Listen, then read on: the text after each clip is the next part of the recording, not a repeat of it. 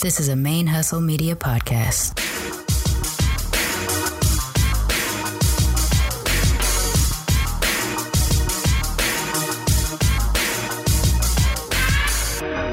Yo, this is Rashani from the Single Simulcast.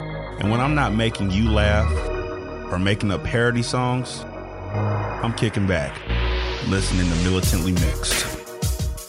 Hey y'all, welcome to Militantly Mixed, the podcast about race and identity from the mixed race perspective. I am your host, Charmaine, aka Mixed Girl Maine, and I announced earlier this week on social media that I was going to be taking, a mental health break during the month of April.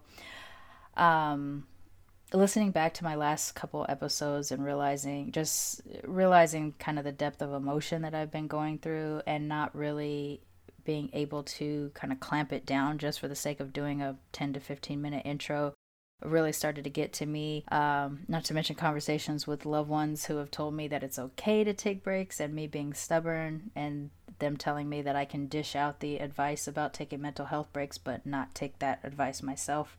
Coupled with that, I just found out I have a health issue I was not aware of last week, so I have to sort out some of my health things. And by the time you'll be listening to this episode, or by the time it's available to listen, I will be traveling for my speaking engagements in Northern California. So I got a lot going on, and I finally have to admit that it is okay to take these breaks. I do need time to kind of give in to my grief a little bit because I've been trying to block it just for the sake of being functional and fighting that depression tooth and nail, hoping that it doesn't envelop me. I really need to kind of focus and take that break. So I'm going to go ahead and do that. But the show is not going to slow down for this. Because I do have several banked episodes, there will not be a gap, or at least not for the foreseeable next 2 or 3 weeks, there will not be a gap for Militantly Mixed. Those episodes will go out. I have made commitments to a couple people for specific dates, so I'm not going to shirk those commitments just because I'm dealing with some stuff. Those episodes are going to air, including the one that you're about to listen to. I got some great stuff, so I don't want to slow that down. And so basically what the break means, when I say I'm taking a break, I will slow down a bit on social media, which I've kind of been doing for the last couple weeks anyway. I'm not going to be interviewing any new people, with the exception of the people I'll be interviewing when I'm doing my speaking engagements next week. I will not be interviewing any new people during, at least for the next probably 2-3 weeks in April.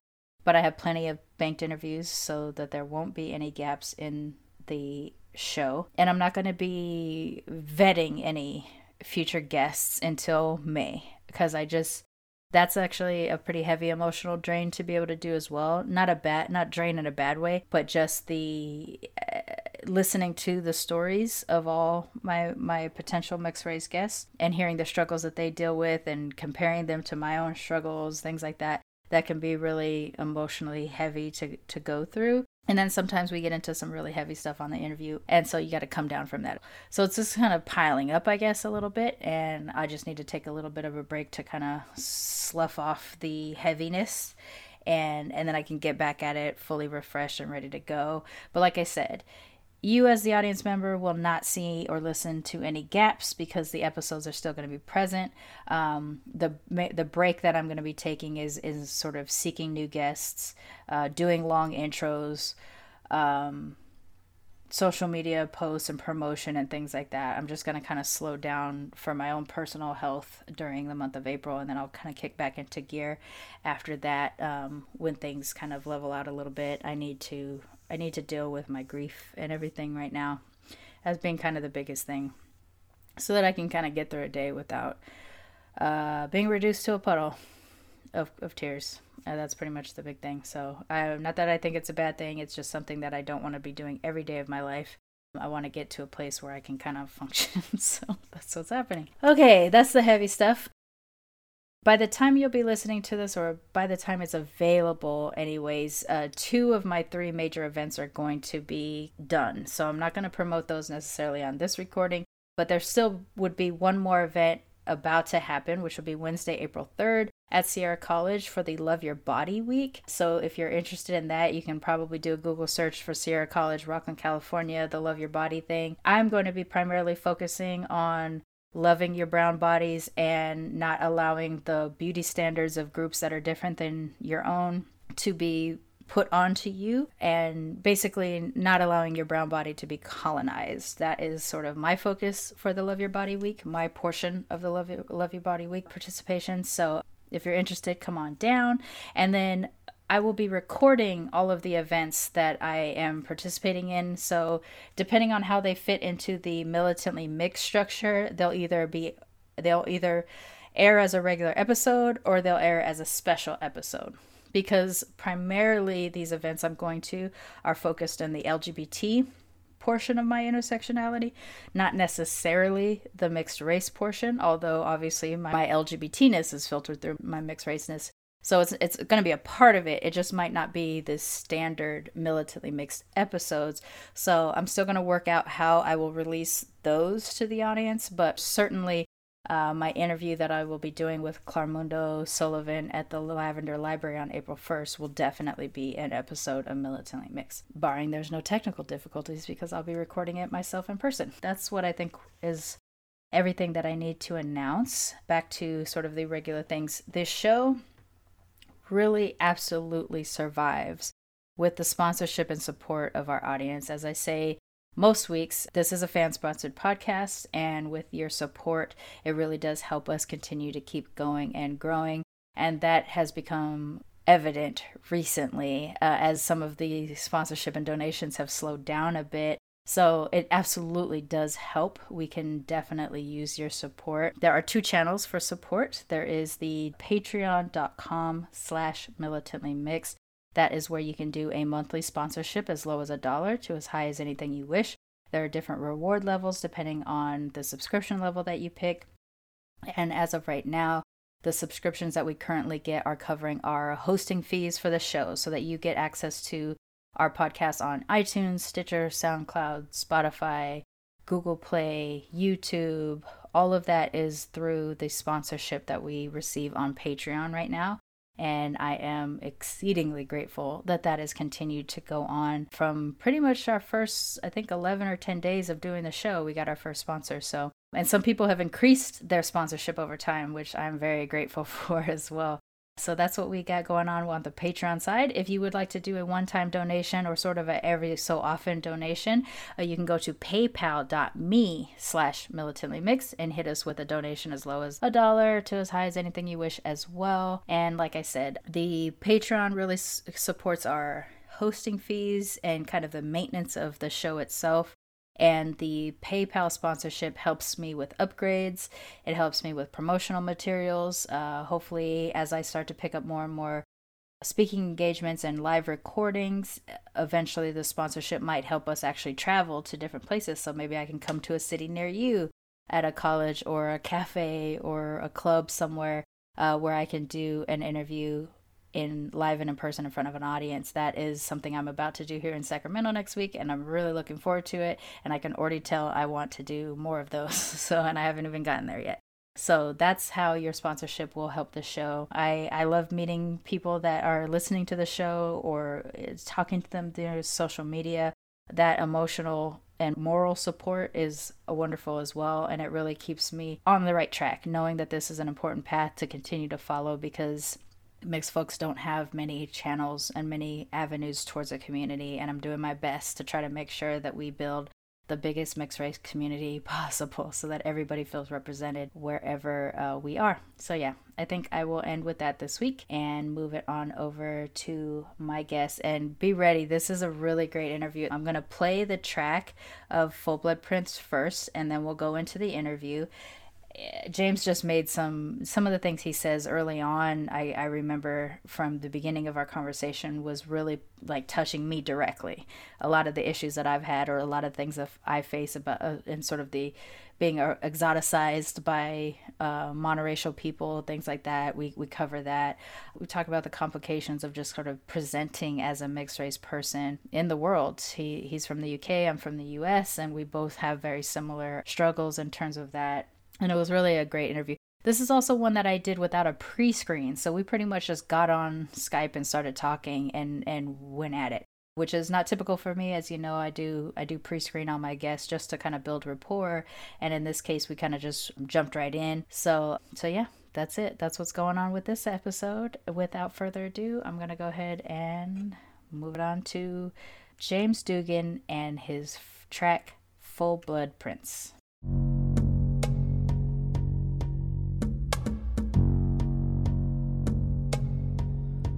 Staring at my face in the mirror, wondering are you black or white? Man yells back and says, see me clearer, this ain't just black or white. I am so tired being asked where you from, where you really from. So done being told you're only half, if that's all. It's no fun being lost denied duality. I'll make a space just for me in between. 'Cause I'm a full-blood prince, wondering when you'll be convinced that I'm a full-blood prince, never half brown, half white, of course. No, I'm a full-blood prince.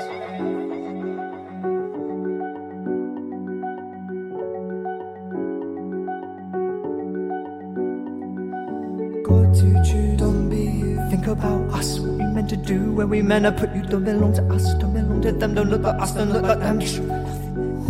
So I've got to choose, gotta be like you, gotta think you live not the way you want me to, make you comfortable, knowing I've chosen a race that fits my face. I'm a full-blood prince, wondering when you'll be convinced that I'm a full-blood prince, never half brown, half white, of course. No, I'm a full-blood prince.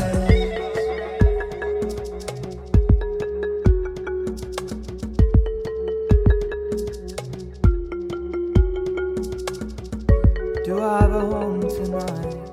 Swear I never lied.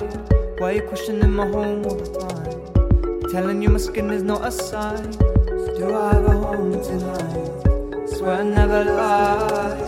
Why are you questioning my home all the time? Telling you my skin is not a sign. Every conversation is a family dissection. You look at me like I'm broke. If found as your unsolved, brown skin with mocha tone, exotic in a foreign zone. No, I'm not what you expect, but you don't have to impose. Look at my mom and say I can't be her son. Show me a bitch, show me Americans born and bred here throughout the heritage. Clearly don't fit the stereotype. Let me shine a light. Hopefully one day you can accept me in my full blood. I'm a full blood. Wondering when you'll be, when you'll be. I'm a full blood prince, full blood, half brown, half white, of course. No, I'm a full blood prince.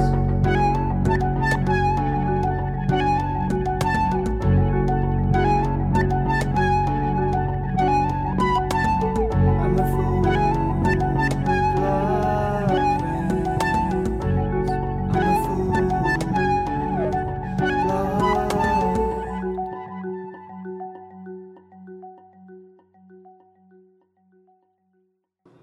All right, so my guest this week is James Dugan. He is an artist from the UK. And James, why don't you introduce yourself to our audience? Let us know what your ethnic background is, and then we'll get into it. Hi, yeah. So I'm an artist from South London. I've just started, so I've been doing music properly for about a year now.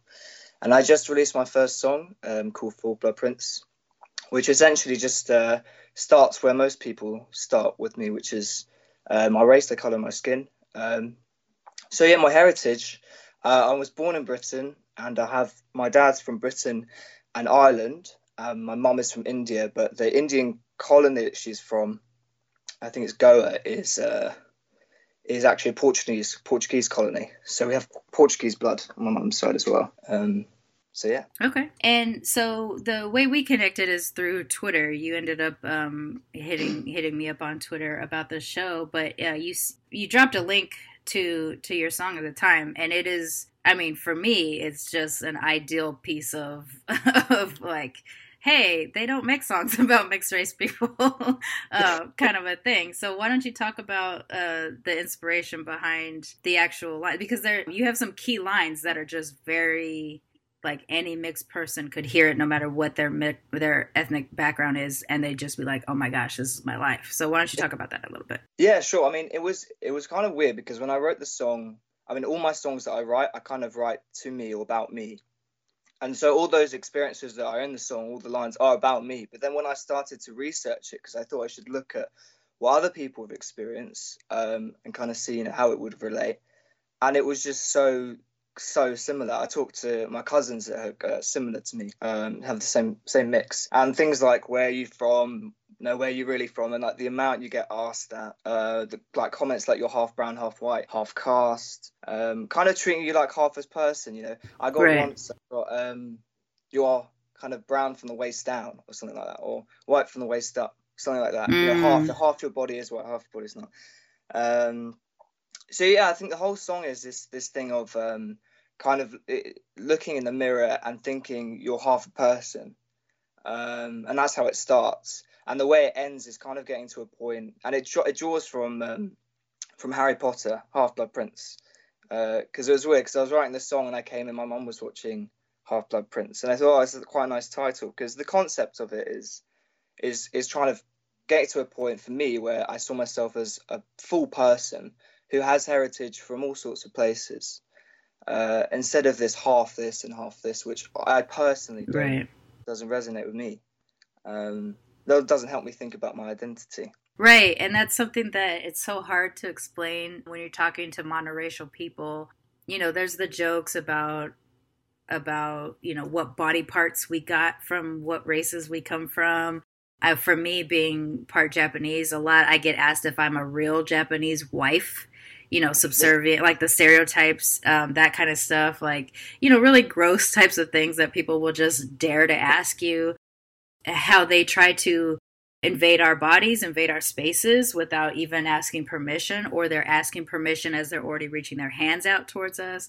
The constant exoticism and eroticism of us because we are different from them. Like all of that kind of stuff is just, it's so taxing and so weathering to our identities that I think in some cases, and maybe especially when we're younger, we tend to just, yeah, sure, whatever you say. Because we don't know what to do. When you, like, for me, the time I'd always get asked, no matter what, I'd always get asked is when I go for a haircut. Because it's like in the UK, you try and make conversation, they usually ask about the weather. Everyone else gets asked about the weather, but the first question is, where are you from? And then you kind of have to be like, I'm going to sit here for 20 minutes. I could give them a whole family history, or I could just say, just go for what they want. Because if I say London, they always say, no, where are you really from? Right. Where is it? And then I have to explain. So that part of your track was really like hearing that, not just that you said, where are you from, but then you're like, no, but where are you really from? No, but where are you really from? And you have kind of a few moments repetition of that same line. That is our life in a nutshell. Like, you can't just be one thing. And so as a young person, I would tell people, like you said, okay, let me give you my family history. Let me show you my credentials. And now as an older person, I'm 41 now, I let them jump through all the hoops. Where are you from? Here. No, but where are you from? Oh, I'm American, or what nationality? I'm American. They're like, well, where's that? What does that mean? Well, America from America, American from America. Well, where are you from? California. And, then I go to like what city I lived in and all this kind of stuff until finally they're like, what I'm asking you. And I'm like, I'm going to let you ask, because I want you to know how not your business it is if I don't want to tell you. That's exactly that, because the line in the song is, that you want me to essentially, makes you comfortable if I choose a race that fits my face. Right. And that essentially just hits the nail on the head for me. Because that just seems what they want to hear, right? If you've got brown skin, tell me that you're from somewhere with brown skin. So you usually, I get, from Spain to Latin American to Turkish to everything. So in your presentation then, like in your, apart from say the barbershop or whatever, if you're walking down the street, do people like you said, they only want to see what's brown in you, but do they see you as mixed? or do they see you as whatever brown they've decided you are? No, usually I get, they'll think I'm Middle Eastern. That's the main one I think I get Okay. most of the time. So they just think I'm foreign. When I start talking, I think that's when people start to think I'm from the UK. But born here, not from here. It's one of those weird things where people hear your accent, but that doesn't mean anything to them. It's they're just focused on your skin color. Right. But I think, also you get a lot of people just interested. I think, I forget that the UK, I don't know actually the stats in America, but the UK is something like 90% white. And so if I go outside of London, which is like more 50-50, most people have rarely interacted with someone who looks like me.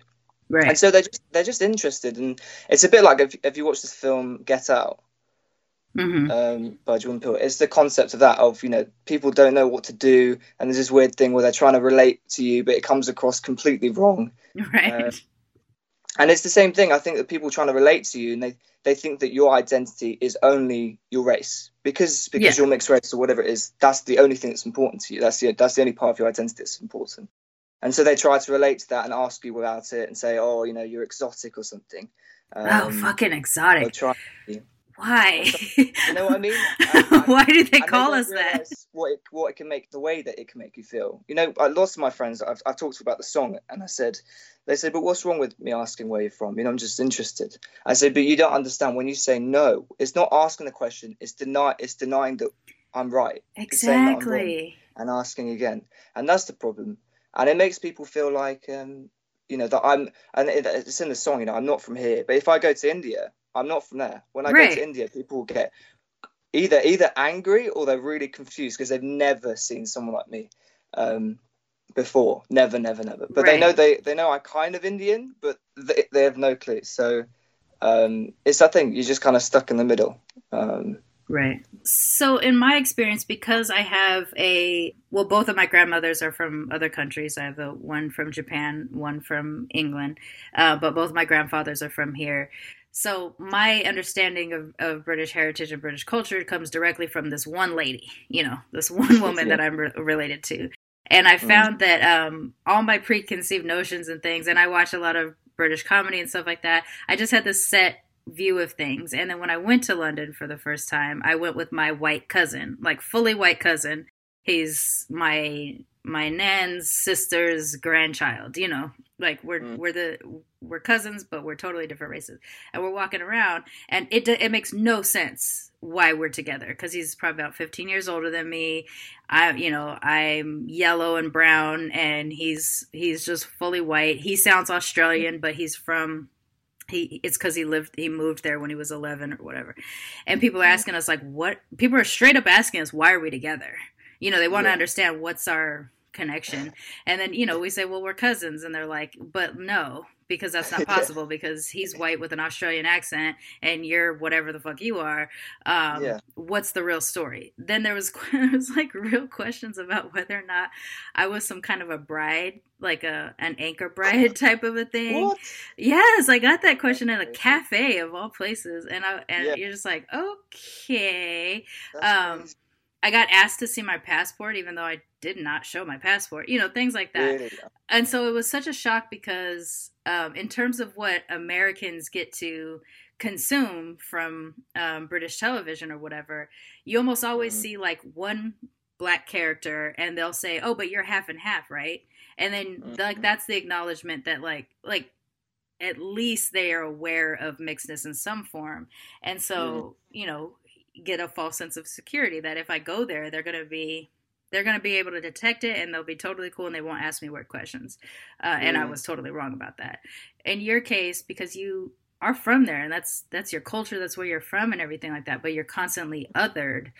Are there spaces that you ever feel like you're fully accepted as a British person, or do you always have to explain? That's a good question. I'm not sure. I think on a level, most people I speak to, and I'd say my age, it's not that they don't think I'm British. It's that it's this weird thing of kind of like that's why I say in the song uncomfortable, that they're uncomfortable with it, because it Right. doesn't sit well that my skin color can also fit with my British identity. So I think there is always that element of but you have different skin color. But I think beyond that, I don't think there's anything that you're not British, if you know what I mean. It gives that feeling of they just don't think it's right. It's still that concept. It seems kind of archaic that now that British people are white, Americans are white. Right. It's such a strange thing, and that's why in this song I say, show me the Brit, show me the American that's born and bred throughout the whole heritage. Because you think Native Americans were native to America before, loads of people migrated there. And similar to if you go back far enough in British history, you'll see people that migrated here. Right. And so that thing is, where's everyone from? I don't really understand why we still have. Yeah, that a land just automatically has a particular color of people. In some places makes sense, but because the migratory pattern of humanity does, start south and go north. And maybe it's different for the UK, but here in the States, yeah, of course, because we have indigenous people that are brown. When white people come over and they try to claim America as a real thing, they're like, white people have been here or whatever. Yeah, but there were brown people here first. Oh, but they weren't Americans. But that's on the same land, and they were here for way longer than Americans. Even to now, we haven't been here. Americans haven't been here long enough. And with the indigenous, without there really being the concept of indigenous people in the UK necessarily, or at least do they count whatever the first white people that showed up there as the indigenous people for the island?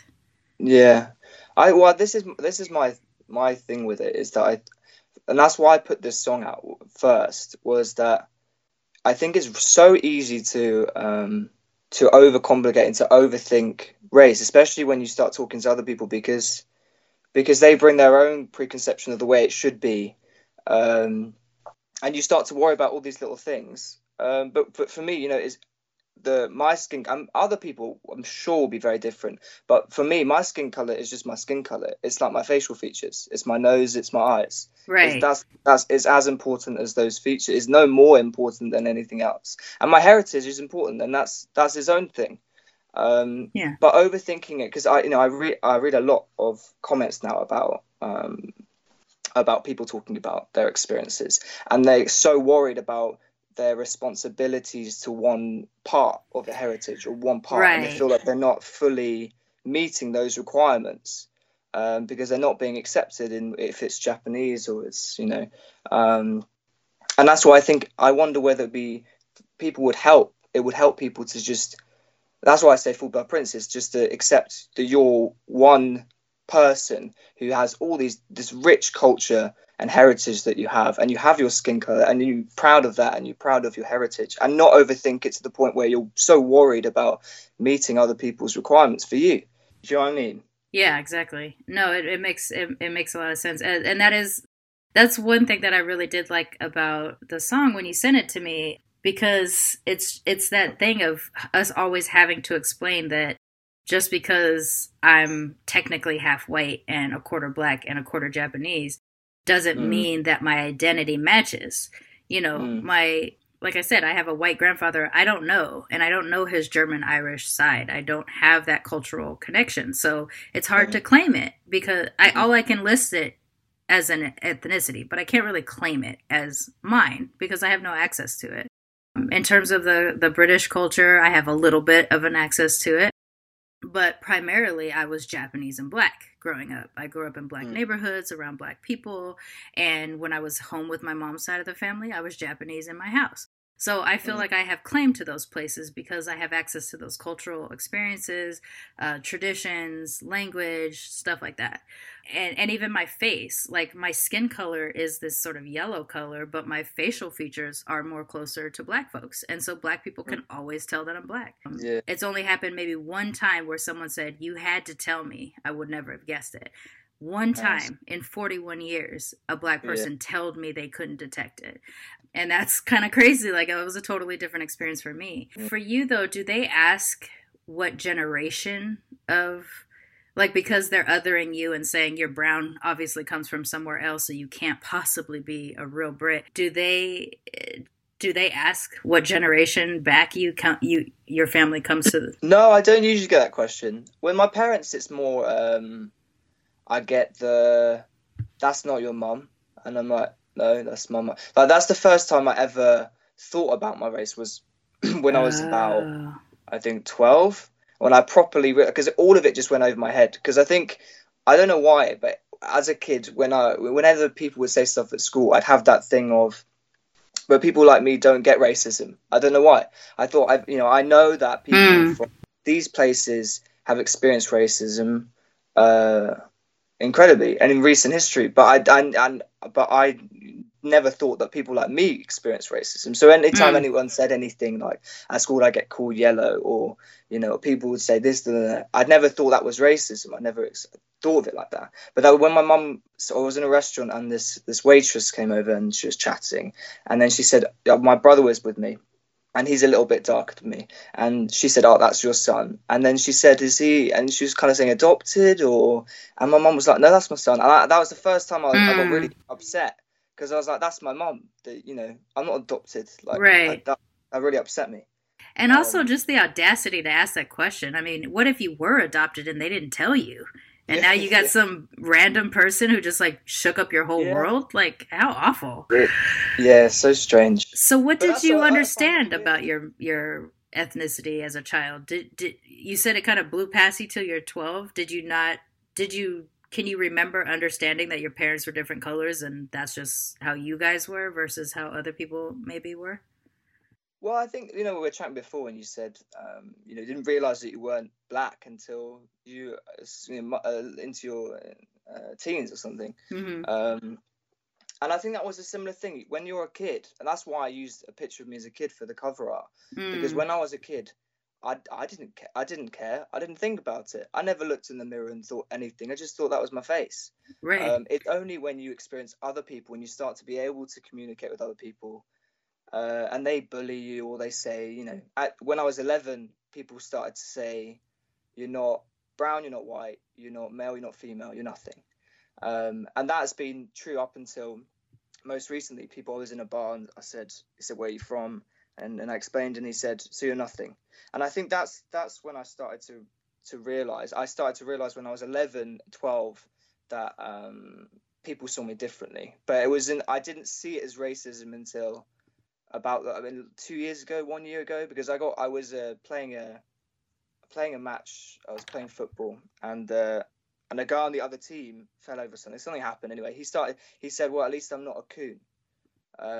And I was like, that's really weird thing to say. And that was the first time I was like, oh, okay, maybe all these things that have happened to me, like people call me yellow and Chinaman at school. I was like, maybe this is racism. I was like, maybe people do see me differently. But yeah, it was very recently, really, that I've considered it that way. I'm like taken aback. I'm a little surprised that the term coon made it to the UK. For some reason, I thought that was a very American term, racist term. Well, yeah, I never heard it before until I had to look it up. That's I didn't know. Oh, okay. But I was kind of like, when you hear something, you're like, I know that's not good. Yeah, it just feels wrong. Yeah, it does. And I looked. And then that's the other thing is that term, or horrible term, and I was talking to my parents because my mum got called that quite a lot actually at school. Oh, really? But it's not usually a term referred to people who look like me. And so it's that thing of, can I take offense? If I'm not exactly this, like if someone says, I don't know, a terrible term for a white person or an Indian person, can I take offense? Because I'm not that, I don't associate as that. And I have always felt that. I don't know about you. That's the thing. Like, and I probably have felt differently on and off throughout my life, but where I am now is I'm always stunned, just utterly stunned that all people don't get a stomach ache when they hear something grossly racist, regardless of who it's directed at, right? Like, I'm not Arabic. I have some friends that are Arabic. My husband is half Arabic. I have heard Arabic people, especially here in the States, called terrorists just on the, virtue of their ethnicity. And I'm horrified when I hear it. But why are these other groups of people, the vast majority of white people or the vast majority of Black Americans, why are they not just as turned off by hearing that term just because it's not directed at them?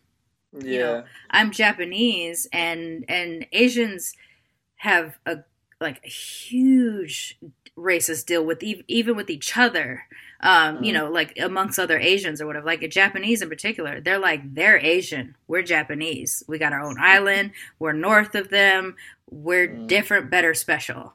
And so but at the same time, so like I could see older Japanese people that I was connected to growing up, like, hear somebody call a Chinese person a Chinaman, or any Asian a Chinaman, right? Or, any of the other terms. And they're just like, well, it wasn't about me. But how, how does it not turn your stomach? So where I'm at now is that I can't imagine what it takes for a person who is completely oblivious to how racism makes people of color feel. How that doesn't cross across other ethnicities. Like, it definitely is disturbing. So it's a strange thing. It really, it's weird how compartmentalized we are as people. That and so in like in your case where you're just like, I'm not fully white, I'm not fully brown or whatever, but this is a derogatory term towards white people. Can I take offense? I want to say yes, And if not on your own behalf, then certainly on like a humanity behalf type situation, right? Yeah. I think that has a lot to do with, people's experiences. So, for example, like, I don't understand, other issues that other people go through that I haven't personally gone through. And I wonder whether it's one of those things where, in media, we take a lot of our experiences of the way the world is, I think, from the way it's shown in films, TV, music, art in general. And so when you see particular roles shown in a particular way, the token mixed race person that, is treated as this kind of other foreign thing, then that's your only experience. Then, you don't really understand it. That's the only way you can understand it. So I think a lot of understanding would come from not just people, like things like podcasts like this that talk about, actually when you're asking the simple question of where you're from and denying it is a really actually difficult thing to hear several times a day. And I think that's really important that people talk about it. I agree. I think there's this new concept which isn't fully developed yet, but I've been co-opting the term because it makes so much sense to me. But in terms of racial studies here in the States, there's this thing about the idea of racial trauma and its physical effects on your body, your health, etc.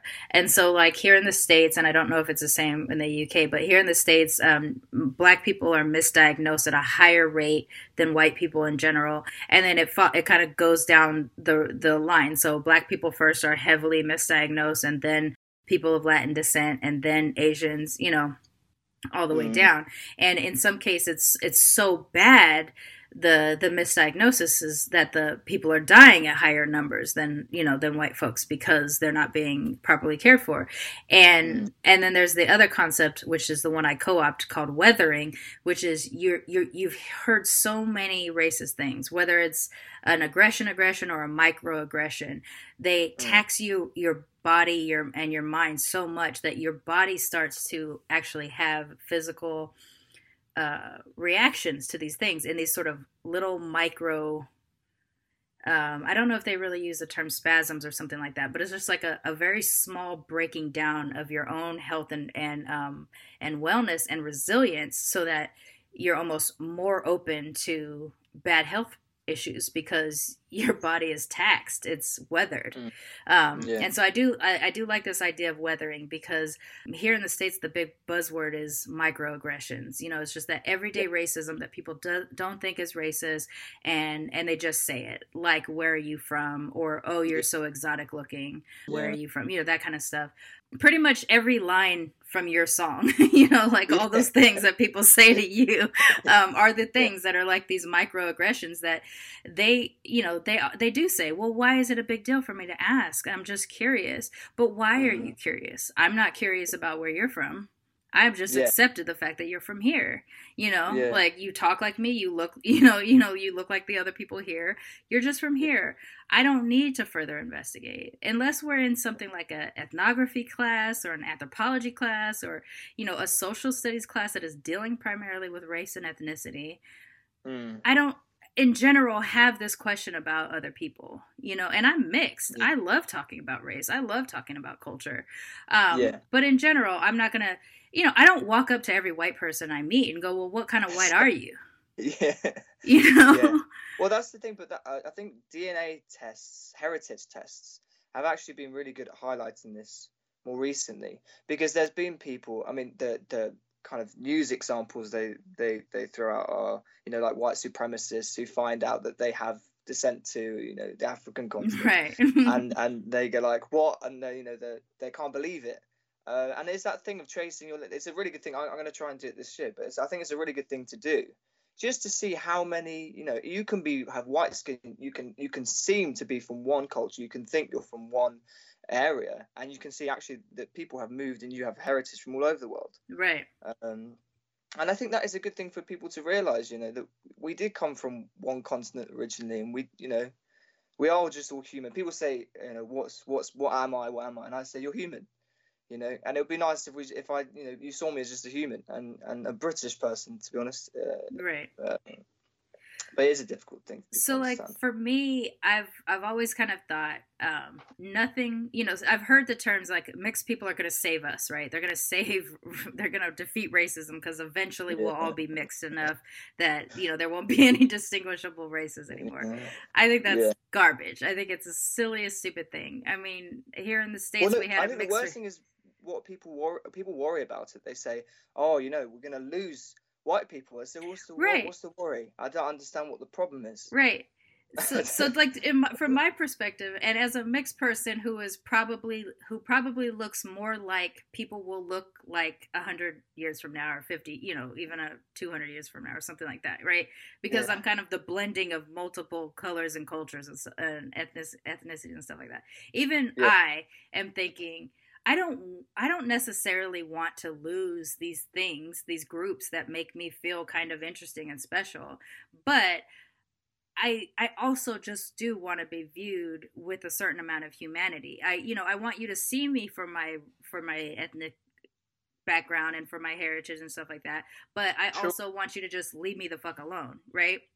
So I think like the only thing that could happen to unite people of all races as a full-on human race, like people always say, I'm human, is if we were attacked by aliens. Like, it's the only thing, because there's nothing we've done in, you know, 10,000, 20,000 years of humanity that is showing that we'll unite in any, you know, sometimes we unite under a common enemy and then we separate again, you know, things like that. So unless, in the highly unlikely scenario that in the next, you know, couple of decades, some alien species comes and attacks us, we're divided, and that's just it. So we need to figure out how to learn about each other so that we can just coexist on this planet without it being a whole crazy thing, you know.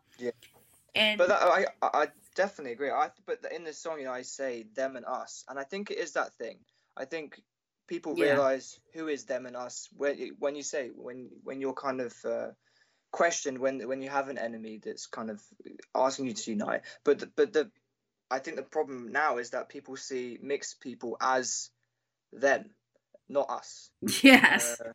And then they're like, well, that's the new them, and they're going to take over. Right. As this, you know, they treat it as this enemy. And I think I looked at a lot of videos online that have this kind of, you know, that if people of different colours have children, and we get what they say racial mixing, which I'm not sure I like that term, but that we somehow lose our heritage, that somehow as a people, as a community, we're diluted. And I think that's the one thing that I want people to understand. I'm very proud of my heritage, and just because you have a different skin color doesn't mean you can't, uphold your own heritage, your own traditions, and care about them a lot. Well, there's a lot of weird things that happen to us anyway. Like there's throwback genes that come out from 100 years back that no one understands. Like I have a half sister who has blue eye, or she had blue eyes for the longest. Now they're more kind of green, but nobody in our family is like this. So where did it come from? I had to come from way, way back, because nobody in at least the last 3 generations in which we knew people were living did we have this eye color. So clearly weird stuff can happen. And to even try to think, like the idea of a pure race or a pure group of pure blood, I guess, versus like just being full or half or whatever. This idea makes no sense to me. Not just because of the migration patterns of humanity, but like in my case, I am literally concocted of multiple continents. My black grandfather was in the military and was stationed in London and met my British white grandmother and brought her here and had babies. My white, German, Irish, Appalachian, possibly inbred grandfather, whose family had been here since the 1700s, before the United States was even formed, was stationed in Japan during the Korean War, married my Japanese grandma, brought her here. My British grandmother's people originate in Spain during Elizabeth I's reign, and was captured and brought to London, and that's why my British family is black-haired, like a kind of a steely gray, blue-eyed or whatever. So, and I said blue with my sister, and I was meaning green. Like they started out blue like most babies, but they turn green. There's no green-eyed people in my family. But my British grandmother has these steely, icy blue eyes and black hair, which isn't necessarily the typical thought of when you picture a British person, it's because it's this throwback from far back. So to think that like you come from something pure is so stupid. It's strange, isn't it? Yeah. But it's that thing of you just have that, I guess it's that ignorance of it, or just you didn't know it because you've never been questioned on it, you've never thought about it. But that's the difference, I think, for people who are mixed, because they're constantly questioned about it. So they have this sense of maybe I should find out, or should look, or I should know. Whereas if you're white, you don't maybe, or even if you're black, if you just have one place that you've always been from, your family, you think that your family's always been from. You never look into it so much. Maybe if you're not interested. What I imagine is different about black people in the UK versus here in the States is here in the States, nobody's asking black people where they're from, because that's going to raise slavery as a ugly conversation that no white person wants to have. Whereas like in the UK, you have a larger population of immigrants from Africa and other nations that go there. That happens here, but is so small in comparison, numbers wise, than what you experience out there. So like, a black person here has to come with an accent, or no one's going to ask the question, where are you from? If they sound like they're from the Caribbean, they're going to assume Jamaican and forget that there's like 700 other, groups in the Caribbean. And the same with African. If you come with an African accent, it doesn't occur to white people here in the States that Africans have different countries that they could potentially be coming from. So they're all just African. They're just a continent of people, not a bunch of countries. Crazy, right? Because it's massive. Africa is massive. It's bigger than everywhere else. Like you could put our continent and your island and part of Asia into Africa. It's so ridiculous. Crazy. All right, so going back a little bit more, so you said about 12 years old or so, you kind of started to waken up to the idea that there was something that you guys were being othered for, whether you fully grasped it or not. Do you feel like where you're at now compared to where you are there, like what happened to you to kind of make you start to deal with this question, at least enough to put it into your music? I think Well, I think like I said, like I think I just wrote it off for most of my teens as just kind of, when that waitress said, that can't be your mum. That was about the only time that I got upset about people saying it. I was just used to it. Every class, people would write my name on. You get those yellow text books at school. We get these like yellow to write notes in. Yeah. And people would write my name on the front, James, and then hold it up to their face. And they just laugh. And if I said what, the response would be, just Chinaman, and then everyone would laugh, and that would be the end. So like I was used to it. It wasn't, and these were some of them. It started as a friend thing, and then it became like a wider. Everyone said it, and every day, and then it became really tiring. And to start with, I found it funny, but it's just one of those things. I think everyone has their thing at school, and you kind of get. I just got used to it. Didn't think a lot of it, and it was only when that guy called me a coon that I started to think, maybe there's more to it. Right. And so more recently, I've just been more aware of the fact that it's really strange how strange it is that people care so much. Like there are videos on YouTube telling people don't race mix, like it's a terrible thing. Right. It's the worst thing you can do, and you're ruining cultures, and you're ruining my culture. It's just I think that's crazy. So I think for more now, I think it's just this thing of maybe it's an experience thing that people don't understand how mixed people feel, and that there can actually be more than one feeling. They don't just some people are happy that they're half something and half something, or they're whatever, and they go into that. For me, it's different. I just think I'm me, and I have my skin color, and I'm proud of it, and that's it. So I think it's that thing that people don't understand the nuances, and they don't understand the difficulty, like you said, the microaggressions. Right. And that's why I wanted to put this song out, because I wanted people to understand, hopefully, on that side, to understand more of kind of the experience. And it takes it quite far in the song by saying, essentially, do I have a home? That's essentially what you're making me feel like, is that I don't have a home. That right. I don't live. I'm not from here. Yeah, and that part's really touching to me as well, and I assume other mixed race people, once they hear it, which we're gonna play it, will attach to also. It's that they have to like kind of fight or scream just to say like, how is it that the place I'm born, like the land I'm born on, I don't have access to, just because you've decided you're more fit for this space than I am, Yeah. That was a really touching part of the song in particular. So beyond the Half-Blood Prince track, what else do you have for your music? What are you hoping to develop into? Yeah, so I've got a song that I'm releasing in April. I think is going to be released there. I'm just going to release music now sporadically throughout the year.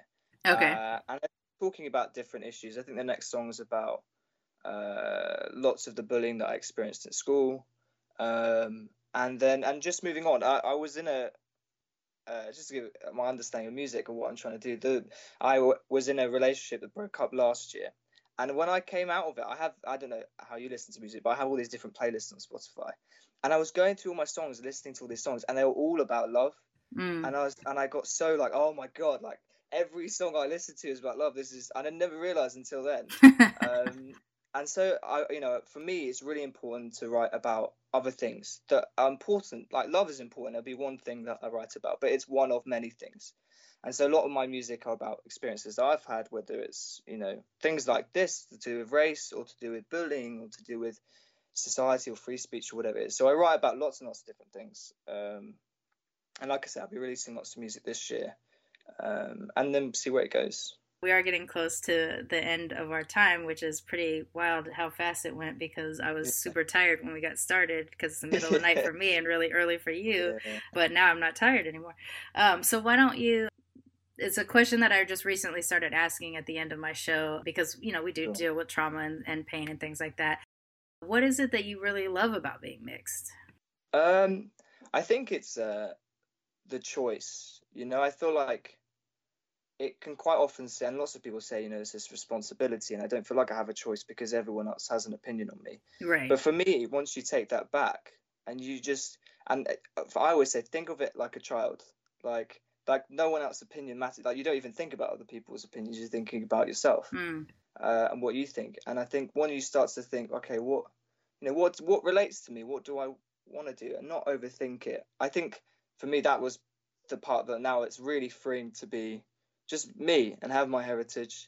And it's really nice that it's quite diverse because it means I get to experience lots of different cultures and lots of different things in a way that maybe other people don't. And I can relate to other people in a sense, because of that, because of my experiences being mixed, which I think is really great. So yeah, and then I think I should say on a funny note, wherever I go in the world, I always get spoken to in that language because they think I'm from there. So whenever I go to Turkey and people I learned hello. So I'd say hello, and then they'd start full on conversation in Turkish, and I'd be like, oh my God. You're like, oops, sorry. Yeah. I went too far. Yeah, exactly. Yeah, maybe I shouldn't learn your language. So so like on a funny note, I think that's one funny thing I get from it. That's pretty funny. There are times when I have pretty decent pronunciation in Japanese, but I have terrible grammar, terrible vocabulary, not even remotely fluent. But I got like a handful of sentences that I say so good that a Japanese person will just start talking to me, and then I'm like, whoa, like, I apologize, I went too far. That's pretty funny. One thing we didn't talk about, but tends to come up a bunch, so I'll just ask, even though it's not normally a question that I ask, what are the foods from your different cultures that you really love? Well, the foods. Oh man, that's a good question. Well, in the UK, I mean, they say curry, which kind of gets to me a little bit because it's not curry. But you mean the blanket term for all like South Asian food is curry? Yeah, if you go to India and say curry, I mean, they maybe understand now because they know Brits come over and say that, but they will have a clue what you're saying. It's an English term. It's a British term, curry. But yeah, I mean, India. I love Indian food. I love the kind of sauces that they make. I don't really have a favorite. I really like spicy food. No, I'm a spicy person too. Yeah. So yeah. Anything my grandma makes really is just great. Isn't that funny? It's great. Yeah, that's the same. Well, okay. So, actually, no. For my Japanese grandma, anything she makes, like, I will gobble it up. I love it. My British grandmother let me clarify. My Caucasian British grandmother, on the other hand, boiled everything and put Lea & Perrins mint sauce on everything. So really, I'm gonna take the big fat zero on that one. I personally, British food. It's always a weird thing, British food, because I think people think like fish and chips. We found I think isn't British, but we always think it. We've kind of adopted it as British thing. Right, Americans. That's the one thing they ask too. If you've said you've been to England, they're like, "Did you have fish and chips?" It's the only thing they know. Yeah. Well, apparently it's not British. So yeah, I don't really know British food, to be honest. A huge amount. A lot of meat usually. There was a few things growing up, like my nana would say, we're having Bubbles and Squeak tonight, or we're having Spotted Dick or whatever. And then like to say that to Americans and they're like, what are you eating? You're just like, whatever, it's their food. I will say though, even though I've recently become a vegetarian in the last couple of years, and I'm transitioning, I'm trying to get all the way to fully plant-based, but before this time, I do love a British breakfast. There's an English breakfast. Yeah, a proper English breakfast is like my favorite things. Like that's all the things that I love to eat. But yeah, I can't have that anymore because I'm transitioning. Not even like I think beans. That's about it. Beans, pretty much. Yeah. Like even now, I try to mimic it as much as possible, and where I'll have like beans on toast or something like that. But that's like the closest that I can get to that old breakfast. So that is one area that I actually miss. That's the British food that I miss. Yeah. I am different from most Americans. I am a snob about what kind of tea I drink and things like that, because I've had many a stab of the fork in my finger because I didn't hold my cup right, or didn't pour my tea into my cream, my milk and all that kind of stuff. People get really, really upset about that. Oh yeah, big time. So, and that's something that is so weird to Americans, because Americans like coffee, and tea is kind of a burden. like especially like wait staff they hate you if you ask for tea, you know, because it's a whole thing or whatever. Yeah. So like in that case, that, you know, my early days of my childhood with my nan, that's what it was. It was, you know, we had tea. And then on my flip side, my Japanese side, we have green tea too. So there's like times of day that I really crave like British tea, and then times of day I really crave Japanese tea. And so I'm just like drinking tea all day long. But I'm very much a snob about what I get. I get all my stuff sent to me from London. Like do you? Yeah, I do. What kind of teas? There's a couple that I go. So there's a place in is it Coventry Gardens that it's called the Tea Palace, the London Tea Palace, and they have purple canisters. So yeah, I get it from there, and I get a couple of them. I get their Earl Grey and their English breakfast or whatever, but I also get this one. It's like a green tea, but it's got flowers in it. It's called Blue Sky, and it smells like fruit punch.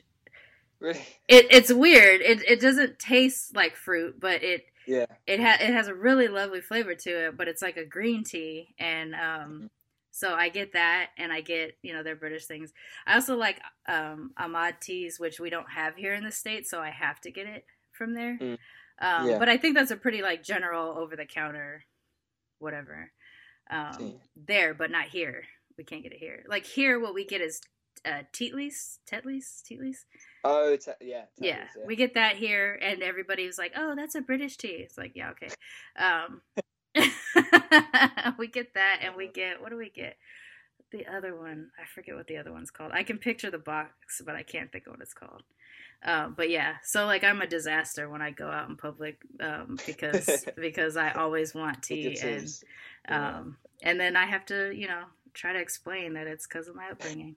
One more way that I kind of out myself as a mixed race person, you know, when I have to go in public, because I've asked for something that no American in their right mind would do. It's great when I travel though, because everywhere else does it. It's just not an American thing. All right. Well, all right. Before we get out of here though, this has been awesome. Before we go, do you want to share your social media and everything with people so they can know how to find you? Sure. My name on Instagram and Twitter is Dugan FBP, Full Blood Prince. Okay. So yeah, you can find me at that. I'll send you a link. So right, I'll put all the links in the show notes. But both your Twitter and your Instagram are that. And then do you have a SoundCloud channel, or do you just have one song? I have a SoundCloud channel, and the song's also on Spotify. So I'll send those links as well. Thank you for having me on. It's been great chatting to you. Well, thanks for reaching out to me. I mean, there's nothing more exciting for me than just a random contact that you didn't know somebody before. You know, like I'm like, oh, how'd you find me? So I'm excited about that. So thank you for reaching out. We're building a community of mixed race people here through Militantly Mixed, but we're also trying to build a footprint of mixed people doing mixed shit out in the world. Like, get it out there. We could be our mixed ass selves out there.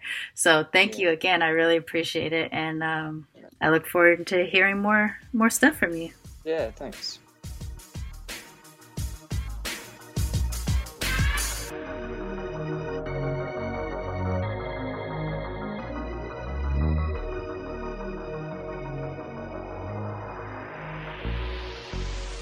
Militantly Mixed is a Main Hustle Media podcast, produced and hosted by me, Charmaine Johnson. Music is by David Bogan, The One. And if you like what you heard on Militantly Mixed, please subscribe, rate, and review on iTunes and wherever you find your podcasts.